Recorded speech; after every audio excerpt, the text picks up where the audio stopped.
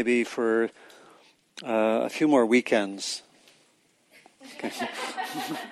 I don't know if it's an option, but it's not an option that we planned, but maybe I'll think about it for the future because it's really rich. And I think it'd be pretty cool to have a core of people who are really interested in this and, get trained and then go out and, and do the work. I mean, there are even programs one can join in a lot of places. I know San Francisco, the East Bay, probably I think Sonoma County, where you can be a community mediator. And really actually, it's usually volunteer work, but it can be kind of doing what we just did, right? Really valuable work. Okay. So the segment right now is going to be related to what we did earlier. This is focusing more on empathy and listening, which I think we've seen is so central a capacity and a practice for everything that we've been doing here. The capacity to listen, I think, in relation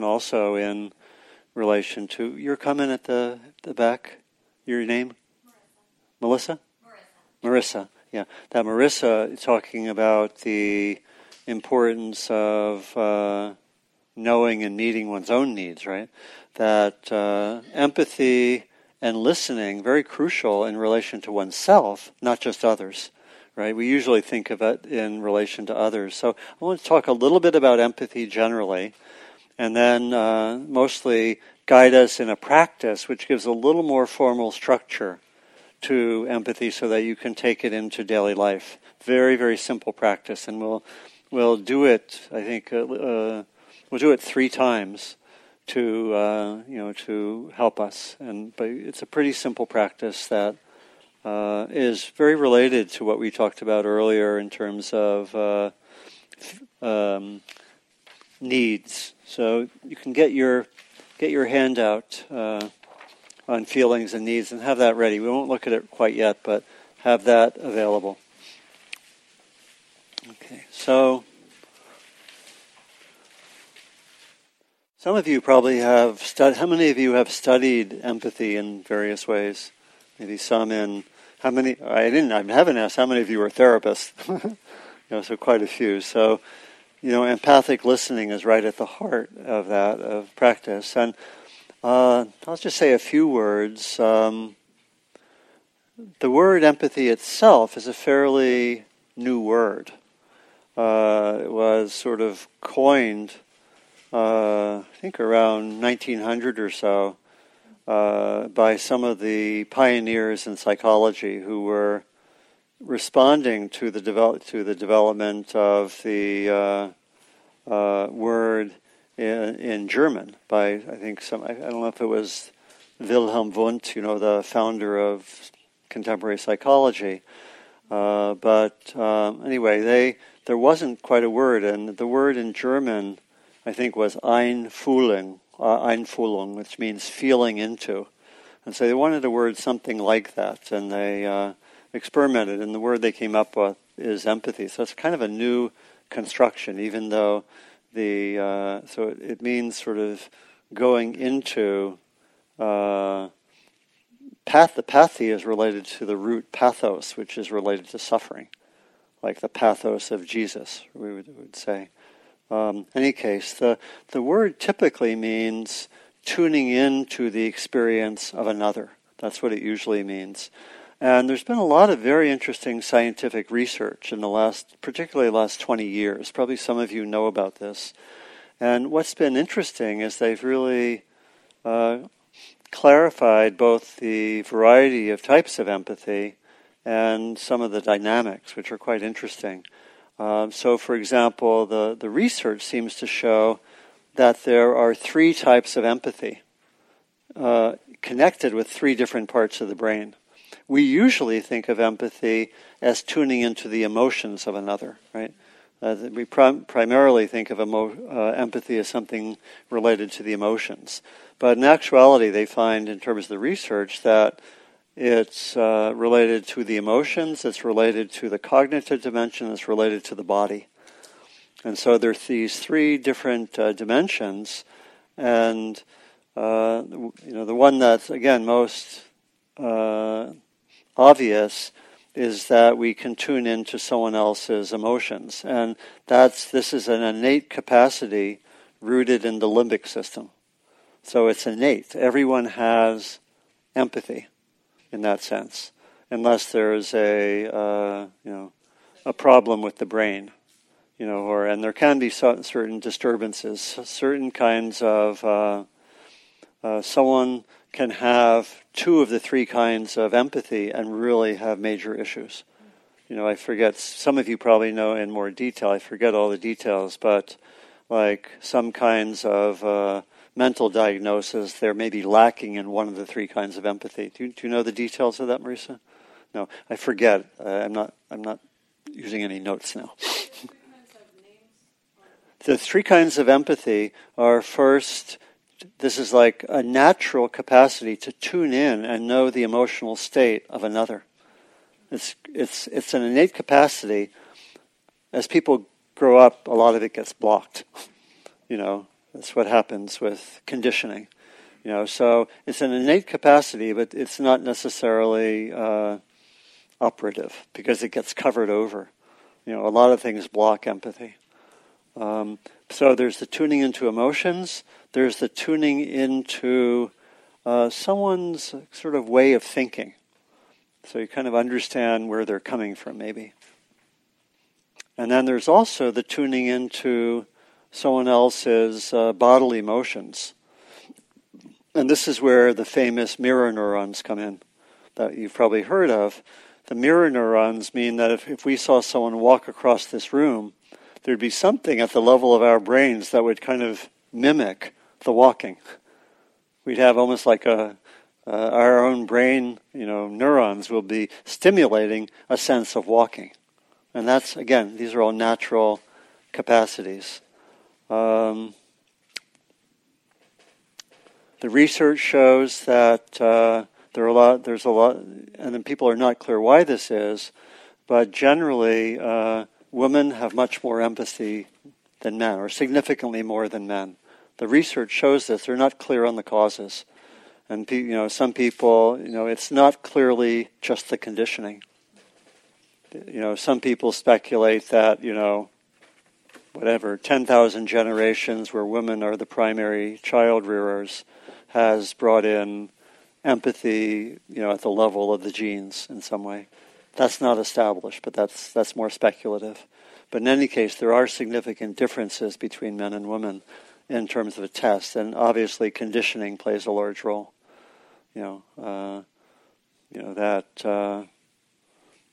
Again, what comes to mind is for me, a somewhat horrifying statement that I remember coming from the second President Bush right after 9/11. Someone asked him, "How have your emotions been in these last weeks?" Or what's your, and he said, "That's not my area. Talk to Laura."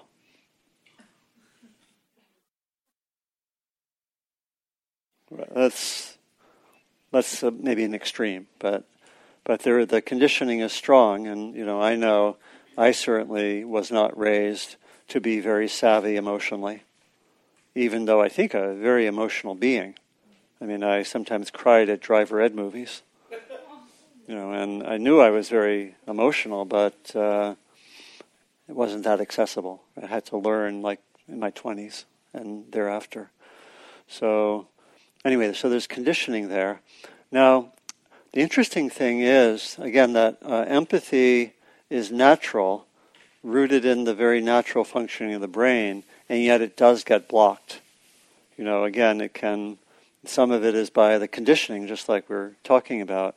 Some of it is maybe in we just get shut down in various ways, and so people have the natural capacity, but it's not necessarily in operation so much, right? And so partly, in my experience, we have to really work to. Some of us have to work to have it be more operative. One other interesting point is that people can be empathic and tune in to other people's emotions and thoughts and body movements and use the information for negative purposes. In other words, empathy is, in a sense, generally it leads towards understanding, but that understanding can be used for manipulation. Politicians do this a lot. In a sense, they're empathic. They know what other people are feeling, but they use it for their own purposes. They use that knowledge for their own purposes. And so what that's led me to think, and really the way I like to understand empathy is both a natural capacity and it can be an intentional practice.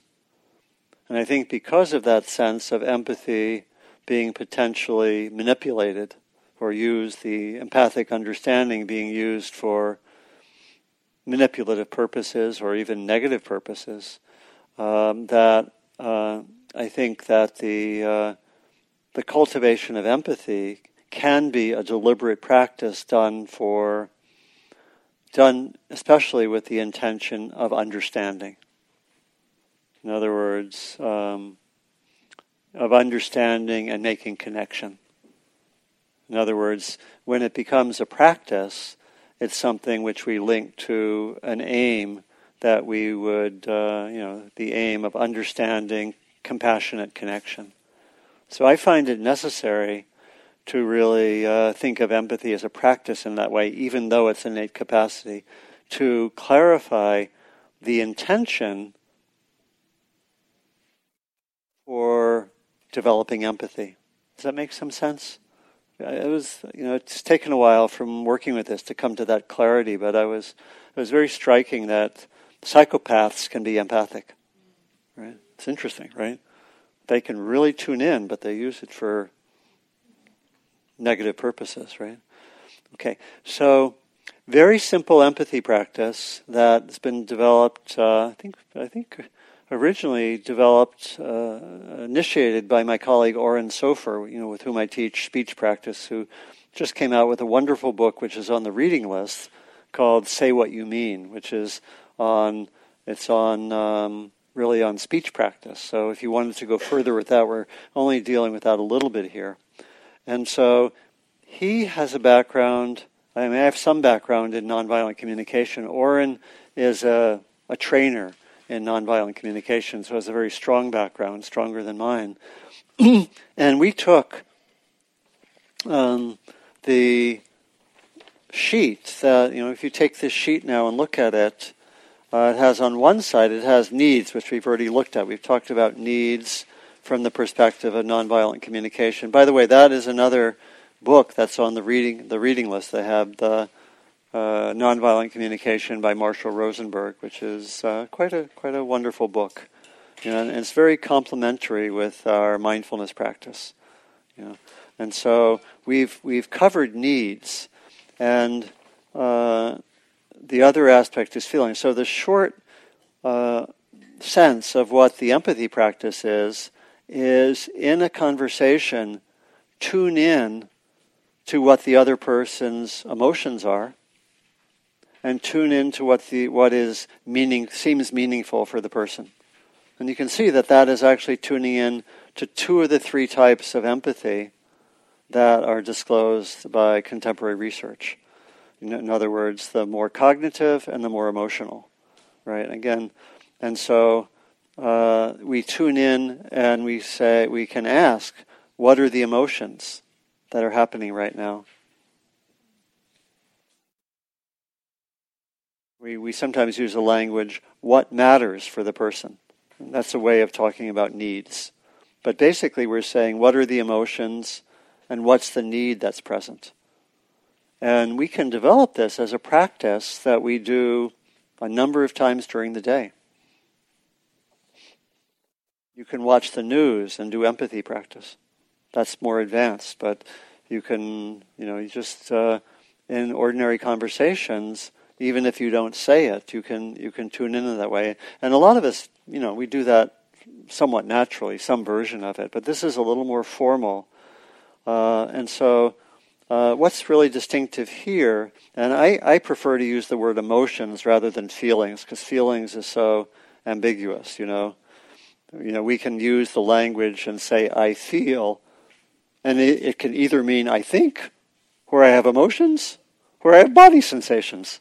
That's ambiguity, right? Isn't that interesting that the word feel has developed in our language like that? It gets very confusing because people sometimes use the word, the phrase "I feel," and they're actually conveying an idea. And sometimes that's, neutral, but sometimes it can get people into problems. Like we say, "I feel manipulated." Right? That's not an emotion. That's an interpretation, sometimes camouflaged as an emotion. Right? I feel hurt. Right? Maybe that's getting a little bit closer, but it's still the interpretation is that you hurt me. Right? Or what's another one like that you can think of? I feel what? Attack. I feel attacked. Right? I feel abused. Yeah. Yeah. I feel vulnerable. I think that's more genuine statement of inner state. That would not be, Marshall Rosenberg calls these faux feelings, false feelings.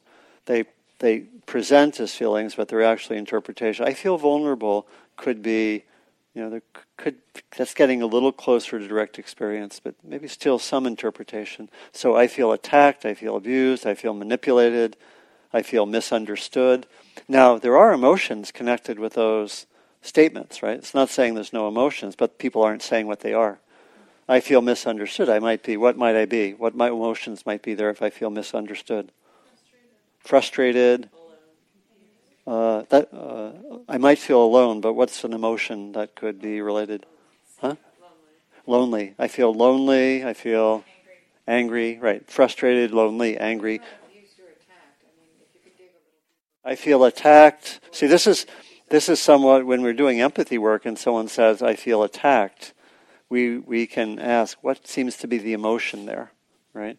What might be there if someone says, I feel attacked? Afraid, right? Fear.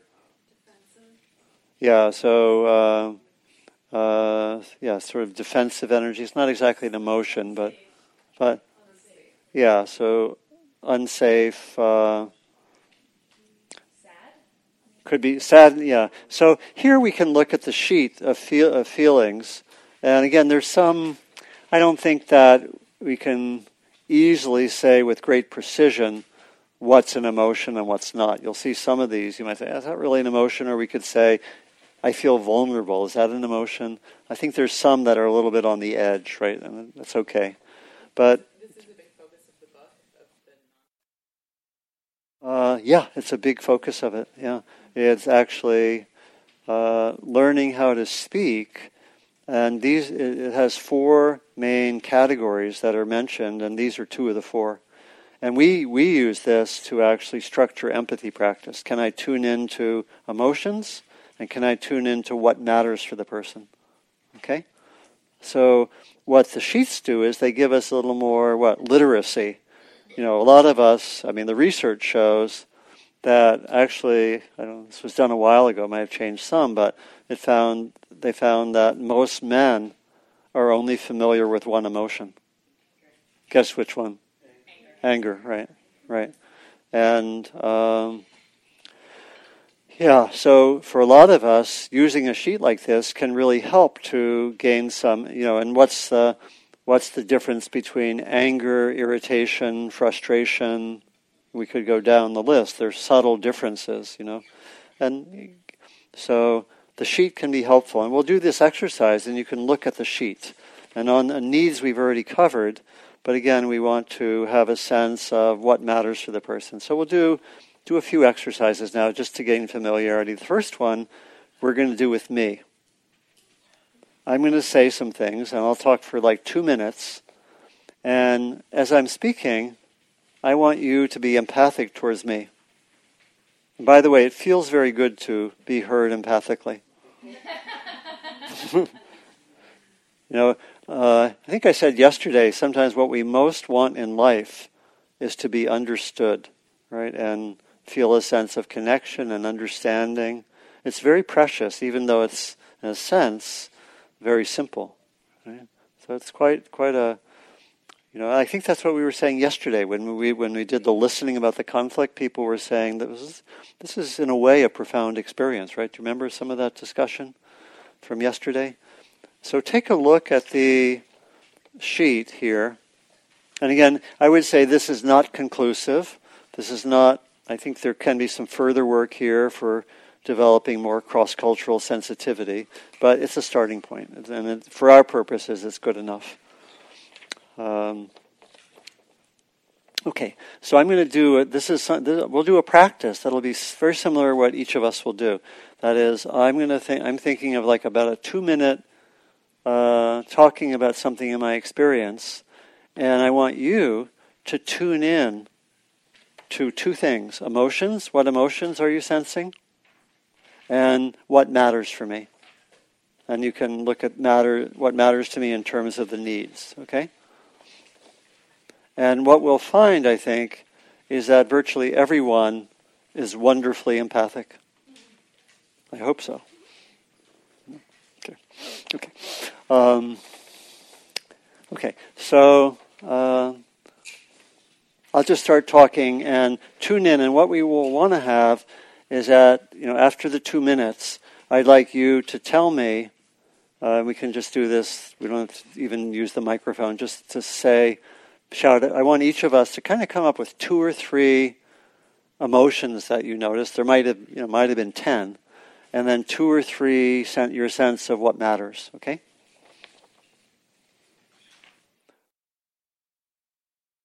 So I enjoyed teaching with Stephen yesterday, and the day before on Friday, he was at my house most of the day, and we had lunch, and we talked about all sorts of things, and we did some planning, and I'm going to go teach in Israel in mid-July, and I taught there 2 years ago, and so I really enjoyed the collaboration. I think it went smoothly. We developed our plan for yesterday really quickly, and had a good meal, and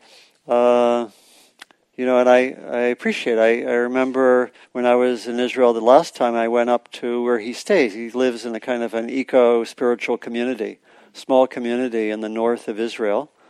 And just staying there and being with the people in the community, very beautiful land.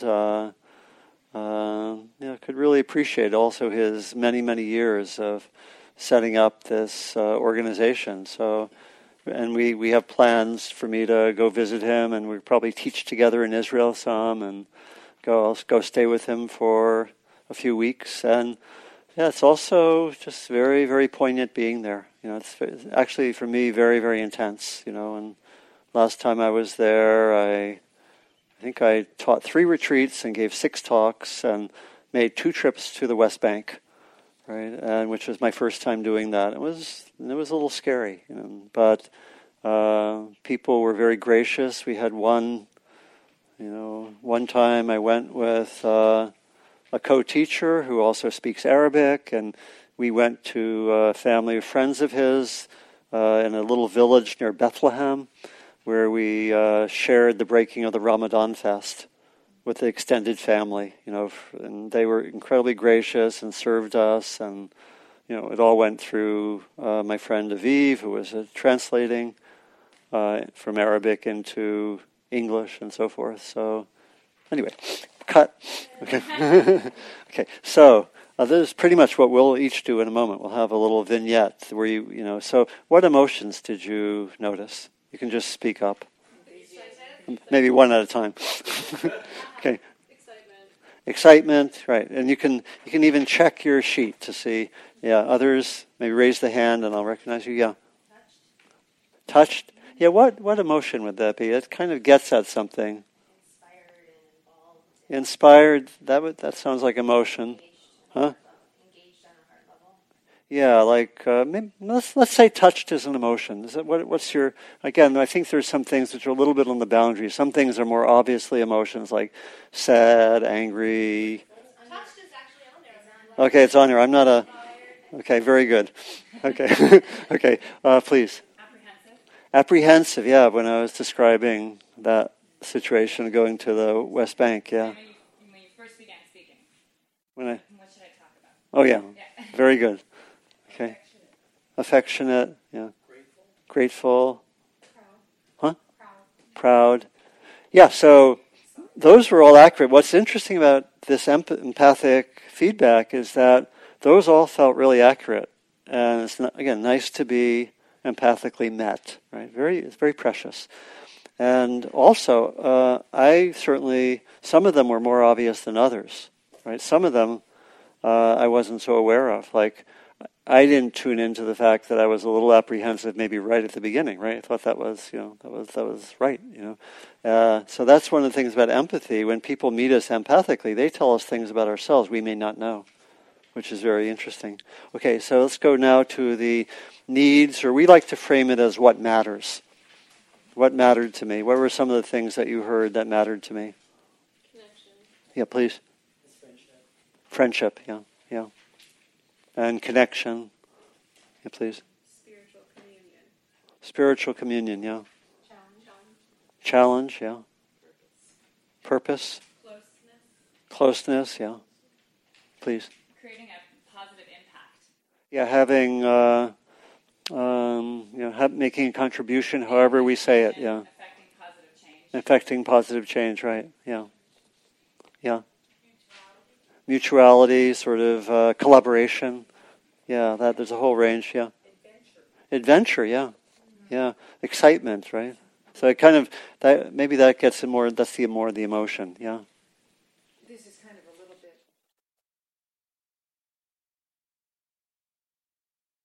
Well, let's just do the needs right now, yeah. Rather than any, so those were all, again, accurate. People were, so empathy is not hard, right? That was not hard, was it? What's, again, like the mindfulness I was saying, what's hard is to keep remembering to do it, right? Because we get locked in, we get caught in our thinking. Again, this is where your question of regular mindfulness practice will leave us more able to listen to others rather than be caught in our own thinking. So that's an ongoing challenge, isn't it? Can I listen and really be open, or am I caught in, what am I going to say, or what's my thinking on this? So, and listening is it's a very ancient metaphor, right? It's used a lot in spiritual practice. I have a Tibetan woodblock print, I think it is, at home of the great figure Milarepa. Anyone know Milarepa? Who has his hand to his ear, maybe you've seen that, listening to the sounds of the world, right? Or Kuan Yin in Chinese Buddhist tradition, she who hears the cries of the world with compassion, right? So as a listener, right? So it's a lot of very powerful metaphors, very central. And so this is really what that's about. And so what I just gave you is a practice that you can do on a daily basis, very simple. You just did it. You did it the first time, maybe, and you all, as we say, nailed it, right? At least the people who spoke, right? So, but I'm sensing that everyone, it's not hard, right? Again, what's hard is to remember to do it, right? So, what we want to do now is we want to have some, again, dyads and practice this with each other, just to get the familiarity. I think you got the idea, right? And so, first step is just before we go into dyads, contemplate something like what I described, just like a 2-minute vignette that would take, of something meaningful that happened maybe last day or 2 or 3. It could be about what we're doing here, but something meaningful that would that you could share some of your experience. It could be 3 days ago, I met with my cousin, or I took a hike, or I heard this wonderful concert, or whatever. So just think on your own right now for 30 seconds or so. What might you like to share that you could do in 2 minutes? Doesn't take, you don't need any backstory. You can get right into it like I did. Just think for yourself right now.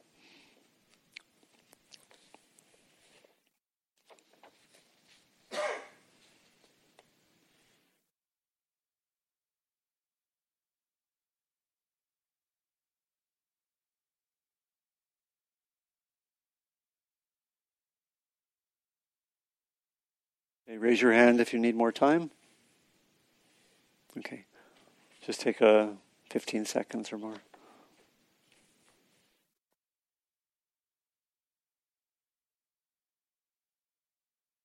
Okay, and let's move into dyads. It's okay to be with the same people. But it's also exciting to be with new people.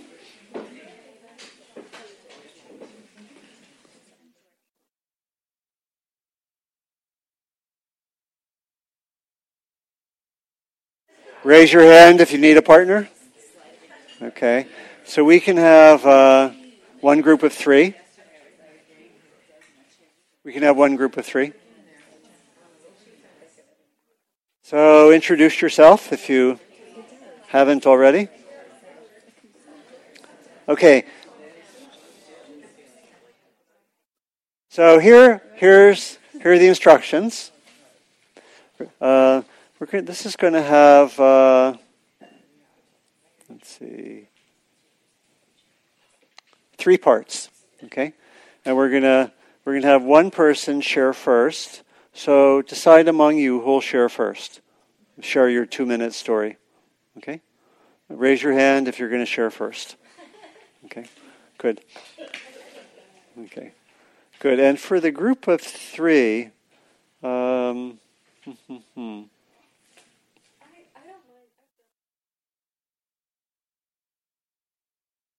Could be, yeah. Yeah, that'd be fine.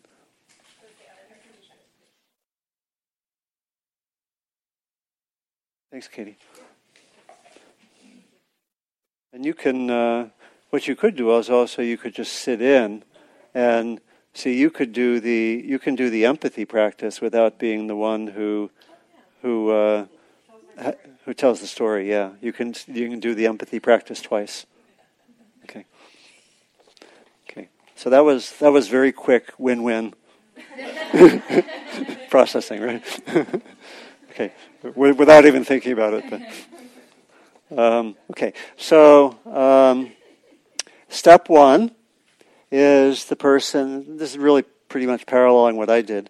Step 1, 2 minutes or so, and I'll time everything and ring bells. 2 minutes to tell your story.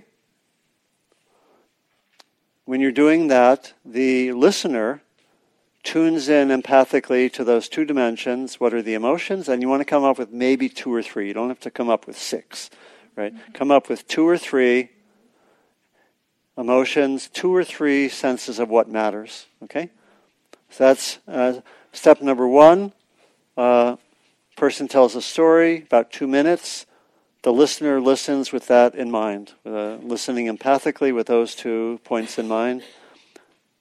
Step 2, the listener says, here are the emotions that I heard, and just do 2 or 3, and you don't need much of a story. The second step is going to be like maybe a minute and a half, pretty brief, and it's not like, I really loved your story. I had something like that happen to me once. It's more like, here are the emotions, okay? I heard, my sense is that there was anger, but also joy, and whatever it is. Okay, that's step number 2. Step number 3, the original speaker gives a little feedback and maybe says, "Oh, that was accurate. Thank you." Or says, "Oh, that was accurate, but I didn't really. I never thought about being apprehensive." Right. Right, so just whatever you want to say, and that last would be about a minute or so. Okay, then we'll switch roles, and then we'll have a little bit of time just to talk about what it was like. Okay.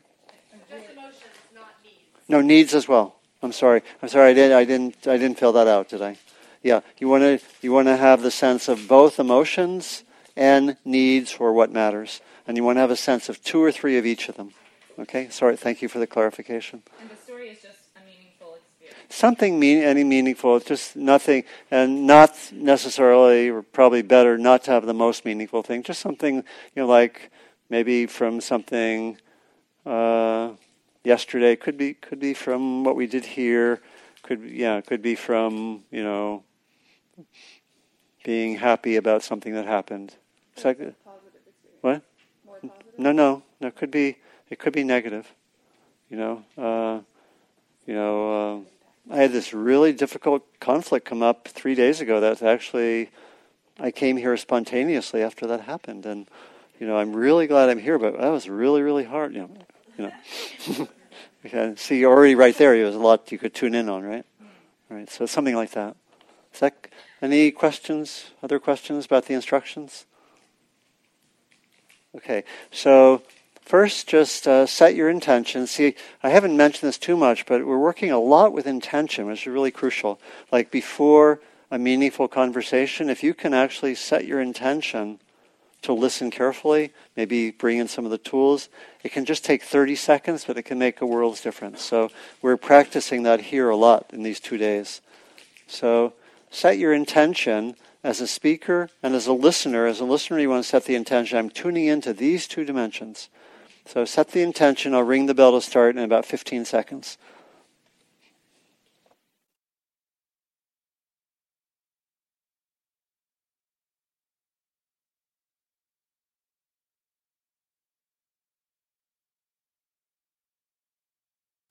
Okay.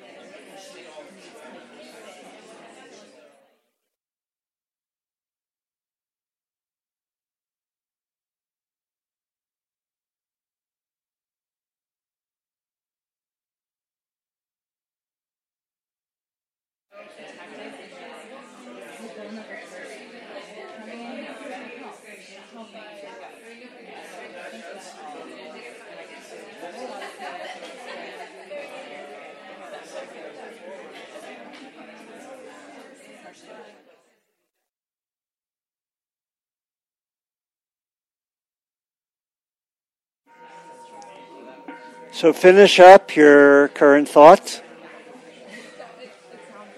And then we'll move to step 2, the listener.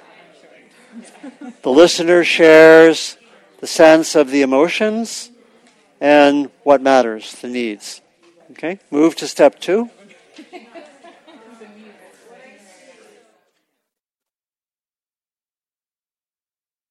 And you can look at your sheets if you want, as you're doing step 2.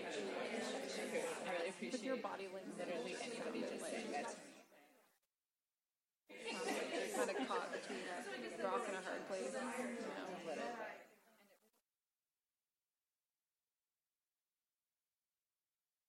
A little overwhelmed. Like it's a lot. And this isn't the only thing going on in your life. Sure. But it's a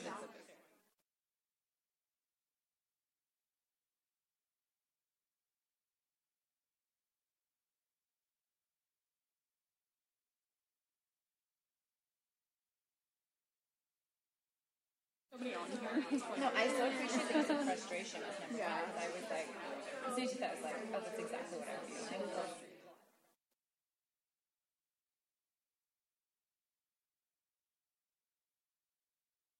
Trying for patience is I'm totally irritated. Yeah, tired of that. tired. Yeah. Exhausted. Yeah. So those are kind of some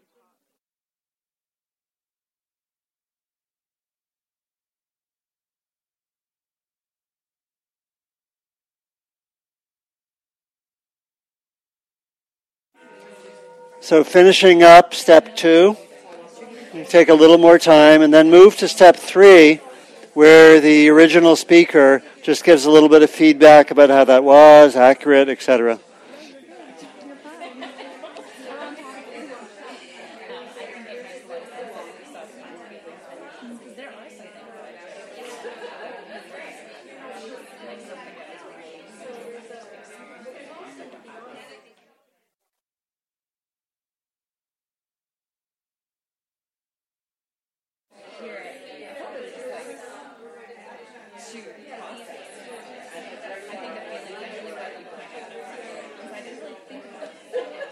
Yeah, it's a very energetic Feel your frustration. I'm so happy that you acknowledge my frustration. It's hot. It's very potent.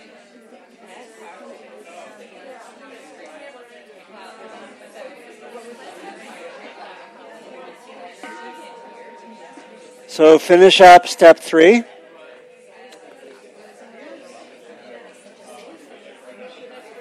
What? No, we haven't. We're just finishing step 3. So finish step 3, and then thank your partners. And now we'll move to switching the roles. Speaker becomes listener, listener becomes speaker. Let me just ask, was that generally enough time? I saw a lot of heads shaking, but not everyone. Yeah. Which stage needed a little more time? The last one?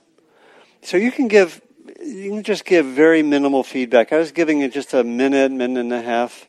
You can just more or less say, yeah, that felt accurate, not too much, yeah.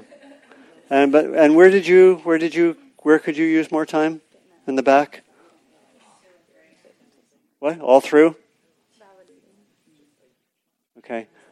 But how many people felt it was enough time at least to, yeah, okay. So I'm going to give a little bit more. Okay. Okay. So switch roles. And the new speaker, remember your story that you came up with, your 2-minute story.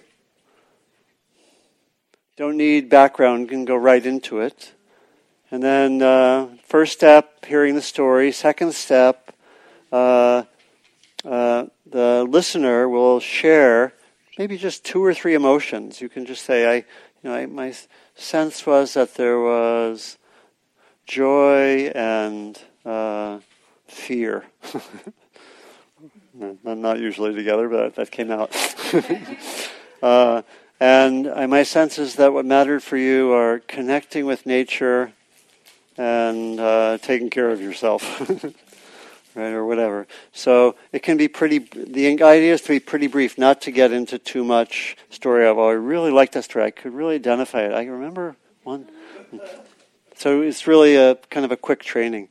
And then the third step is just to say, that really connected. And one thing I didn't say the last round is when you're being heard empathically, see how it feels inside. Right, that's interesting. Tune in. Because it's not so common. Right, okay? And so third step is just for the original speaker then to just give a little bit of feedback, a minute and a half or so. Okay? So, any questions before we do the next round? Okay, so again, set your intention. I'll ring the bell to start, especially the intention for the listener to tune in to emotions on the one hand, and then also a sense of what matters, the needs. So tune in, and I'll ring the bell in about 15 seconds.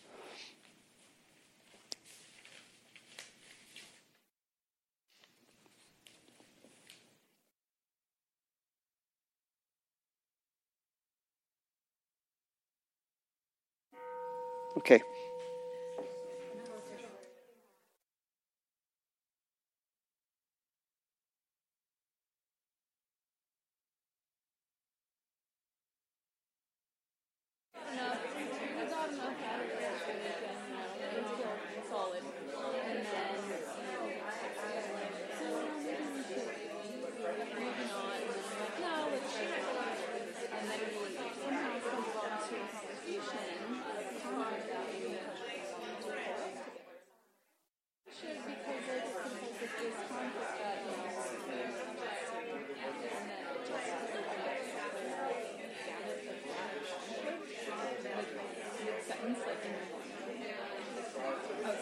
So it's like I wasn't trying to get into the conflict.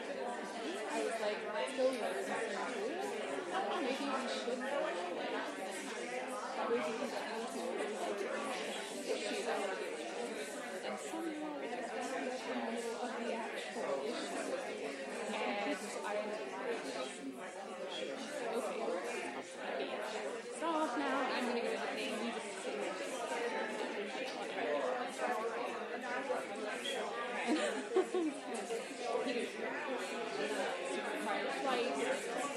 Maybe I should be in this relationship. Yeah, and I'm like, we can do this ABCD model, and he's like, oh, that's like we can find a middle ground, and essentially, there's a middle ground. It's like, I'm not really clear about what it is I want. So I feel like if I don't want exactly what he wants, then it's just So finish up step 1, the sharing of the story, and then move to step 2, the listener sharing your sense of the emotions and what matters.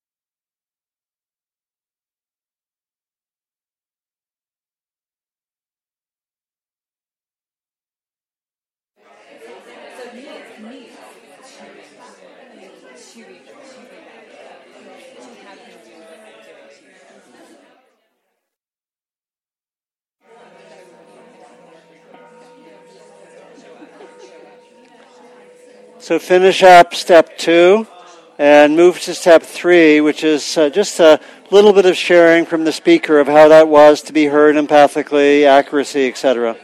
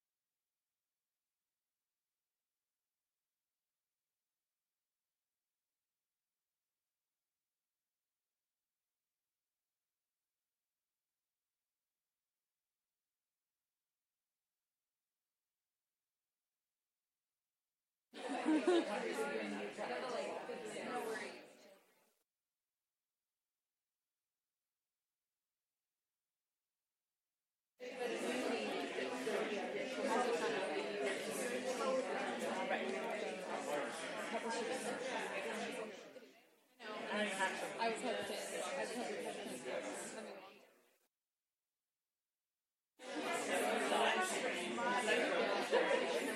Yeah, we were together for 7 years. We were together for 7 years, and now we're trying to. So finish up step 3.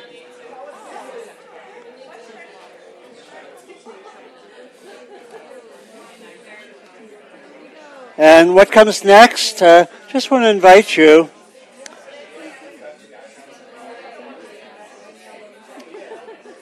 Let me have your attention.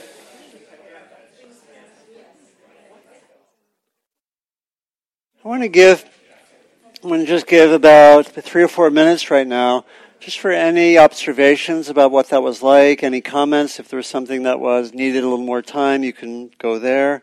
But especially, what was this like to both be heard empathically and to practice empathy? Anything you noticed? What's it feel like? Was it easy? Was it hard?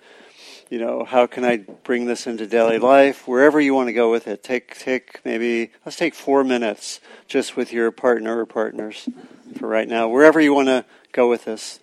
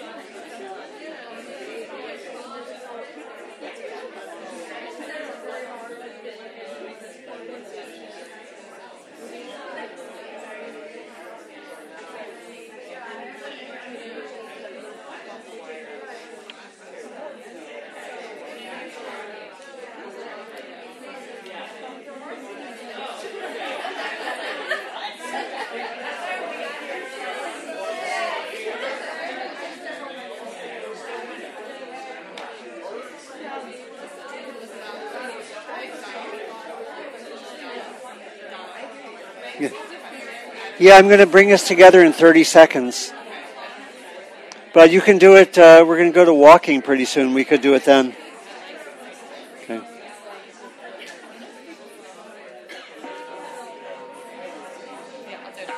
Okay. So finish up and thank your partner. And let's come back to the whole group.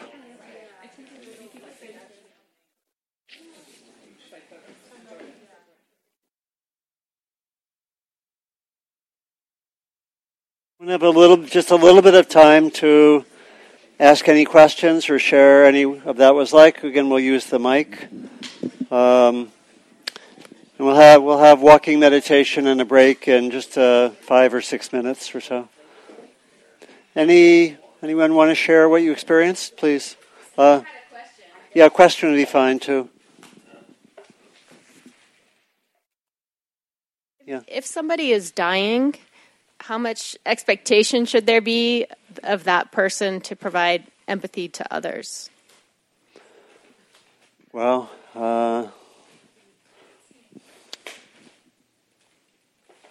it's interesting question, isn't it? Probably, I know anecdotally, it's often the case that people who are dying, if they are fairly conscious and in good mental, emotional state, it's very common that they take care of the people around them, that they can handle the dying, but the other people can't. That's very common. It's not exactly desirable, right? And so I think it's going to be very, you were asking really, was it about expecting? How much can we expect? I think generally just to get a sense of the nature of the person and the conditions. That was there a background for why you asked that? Like that? You can give the mic. That's okay. I asked because my husband has cancer. Yeah. So I mean, again, when we talk about dying, we could talk about moving towards death, and we could talk about 6 months of dying and people being very, have a lot of their facilities right there, right? And we could also talk about the period right before death when things are impacting. But, I can remember being with my father when he was dying.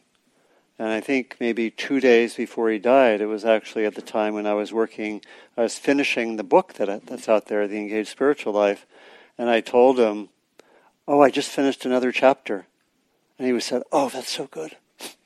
Right, it was something like that, right? So it was right there, right? That kind of empathy was right there. So I think that it depends a lot on how what's happening in the body is affecting the mind and the heart. But so I don't know about expectations, but there might be, could be a lot of empathy right up to the end. And then again, sometimes people are almost unduly empathic. It relates to Marissa's question about sometimes it is the case that dying people, for various reasons, almost take care of the people around them because they're more distressed than the dying person is. Right, and so it's so it's a lot of interesting dynamics. Does that start to get at it? Yeah, thanks. I'm sorry to hear that. Of course, yeah.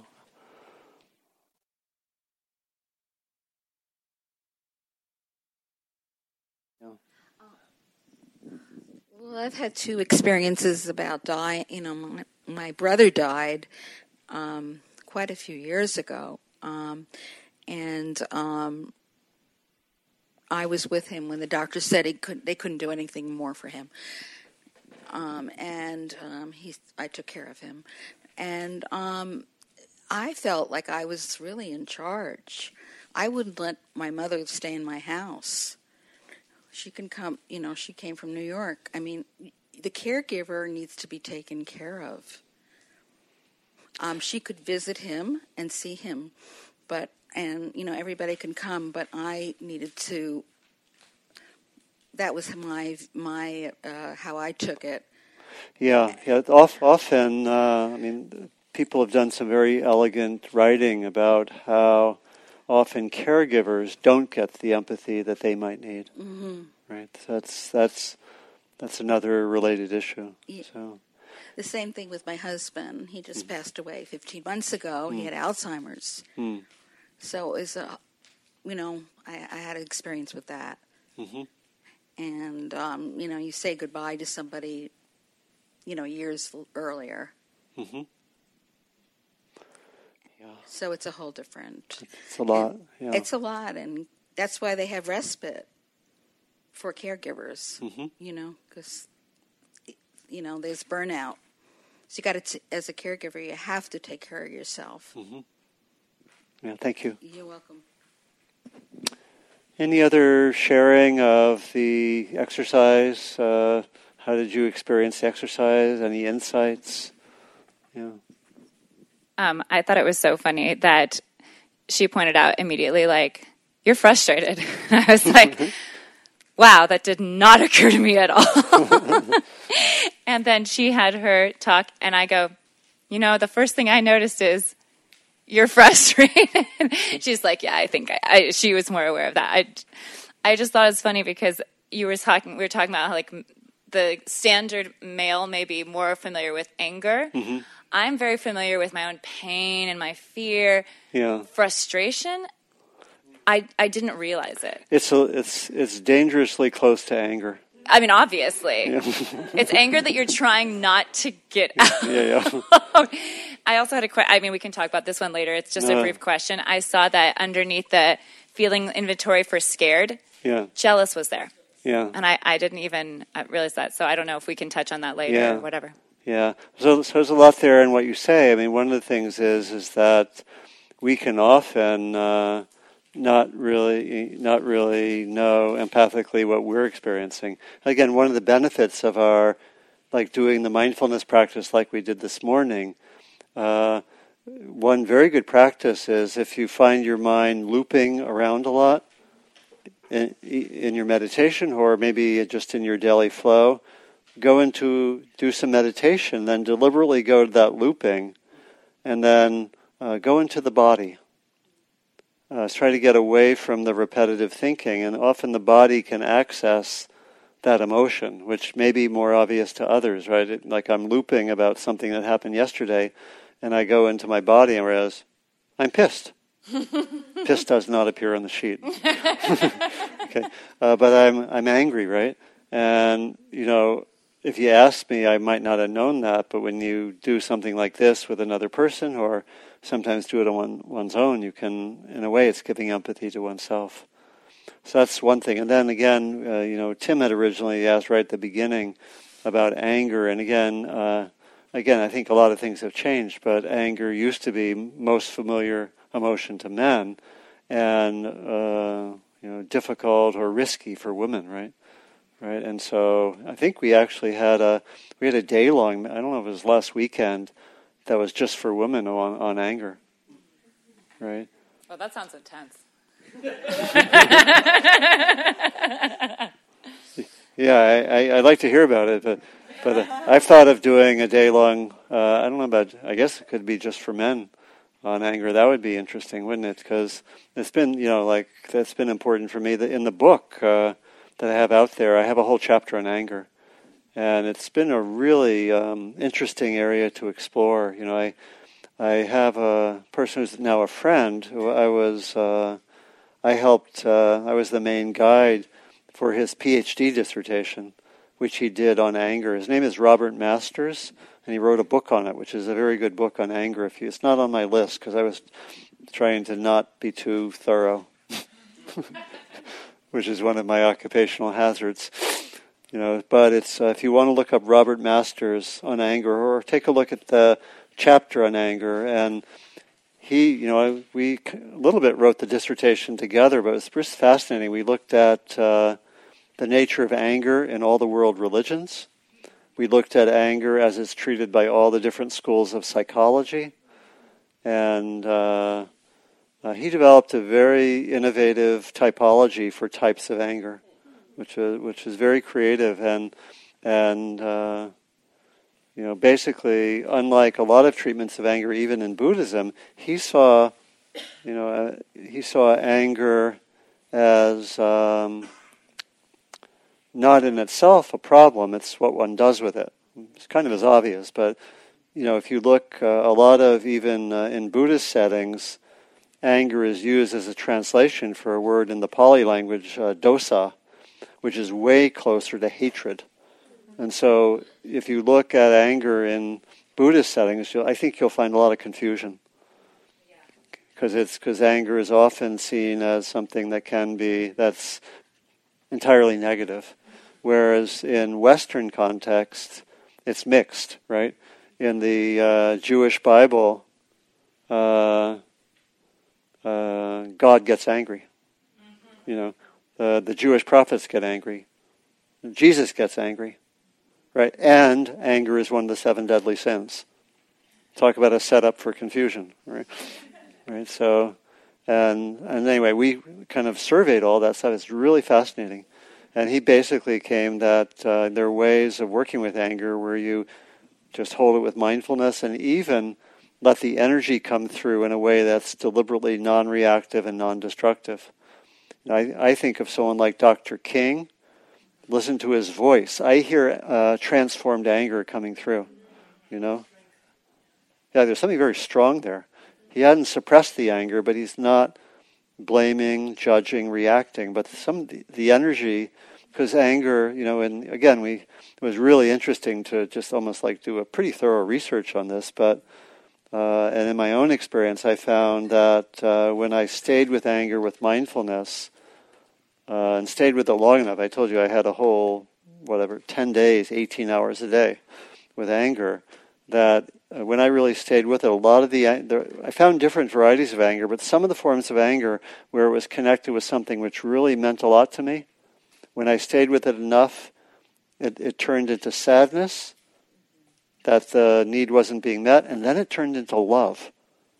I would actually, originally anger would be there, I sat with it long enough, you know, it didn't take that long to feel the sadness, right? That would be in nonviolent communication, they say anger is a sign of an unmet need.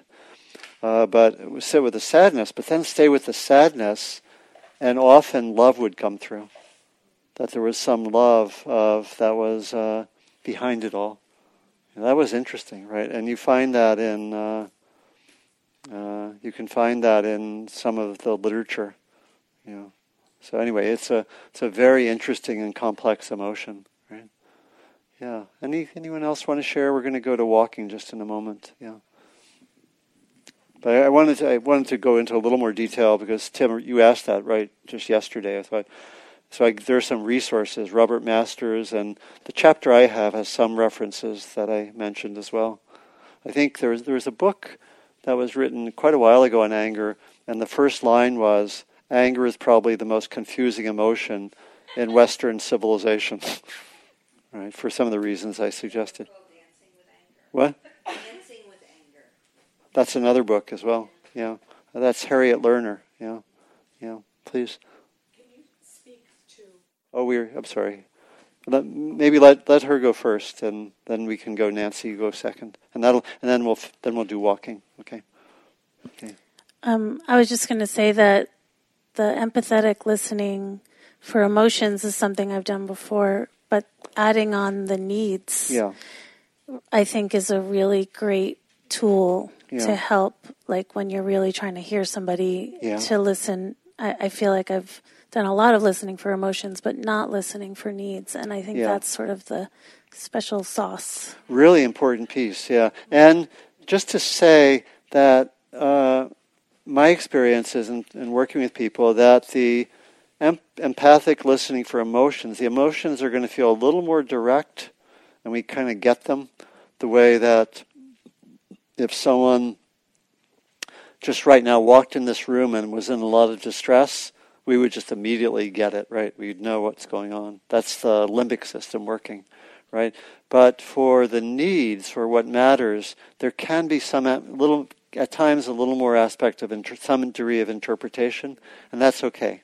Right, but just as long as we acknowledge that, right? But we can still tune in. I mean, how many people here felt that there might have been some degree of interpretation when you sensed needs or what mattered? Yeah, so it's about half. And how many people, when you actually said it actually was later seen as pretty accurate? Is that pretty much the case, right? So I think that. But just to know that there's a little more of an interpretive piece than with the emotions, just to acknowledge that, to know that we might be off, right? But a lot of times, you know, like the experience here was that people were not off. But these are protected, this is a protected environment. The examples were not charged, right? So we okay. And last one, Nancy. I just wanted to ask about projection when a person I'll be personal. I was feeling sadness. I was in touch with that. Yeah. But another close person projected, why don't you deal with your anger?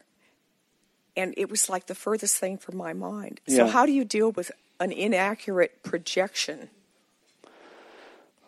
Let's see. So this wasn't in what we just experienced. No. I didn't think those were not the instructions. Oh, sorry. We could, the advanced version of these days, we would say, this is like what I was describing of where you walk around with your triggering statement. It could be like, project on me, please. No. Right. No, it was what you said when you said anger yeah. is close. Underneath it can be sadness. Yeah. But that's recognizing your own feelings. But I'm talking about somebody out there projecting. I got it. Yeah.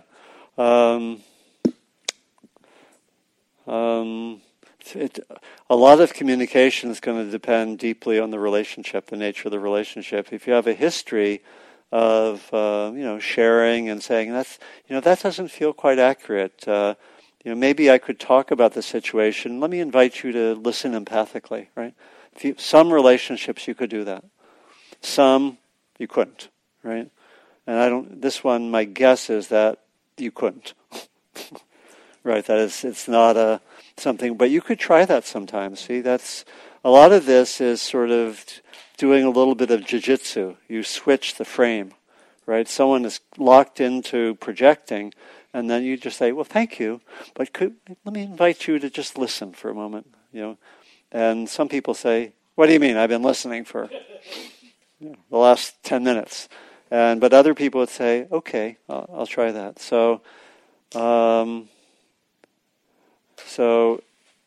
think, if your really advanced practice would be to be empathic with that person and sense where they're coming from and meet them, But it also might be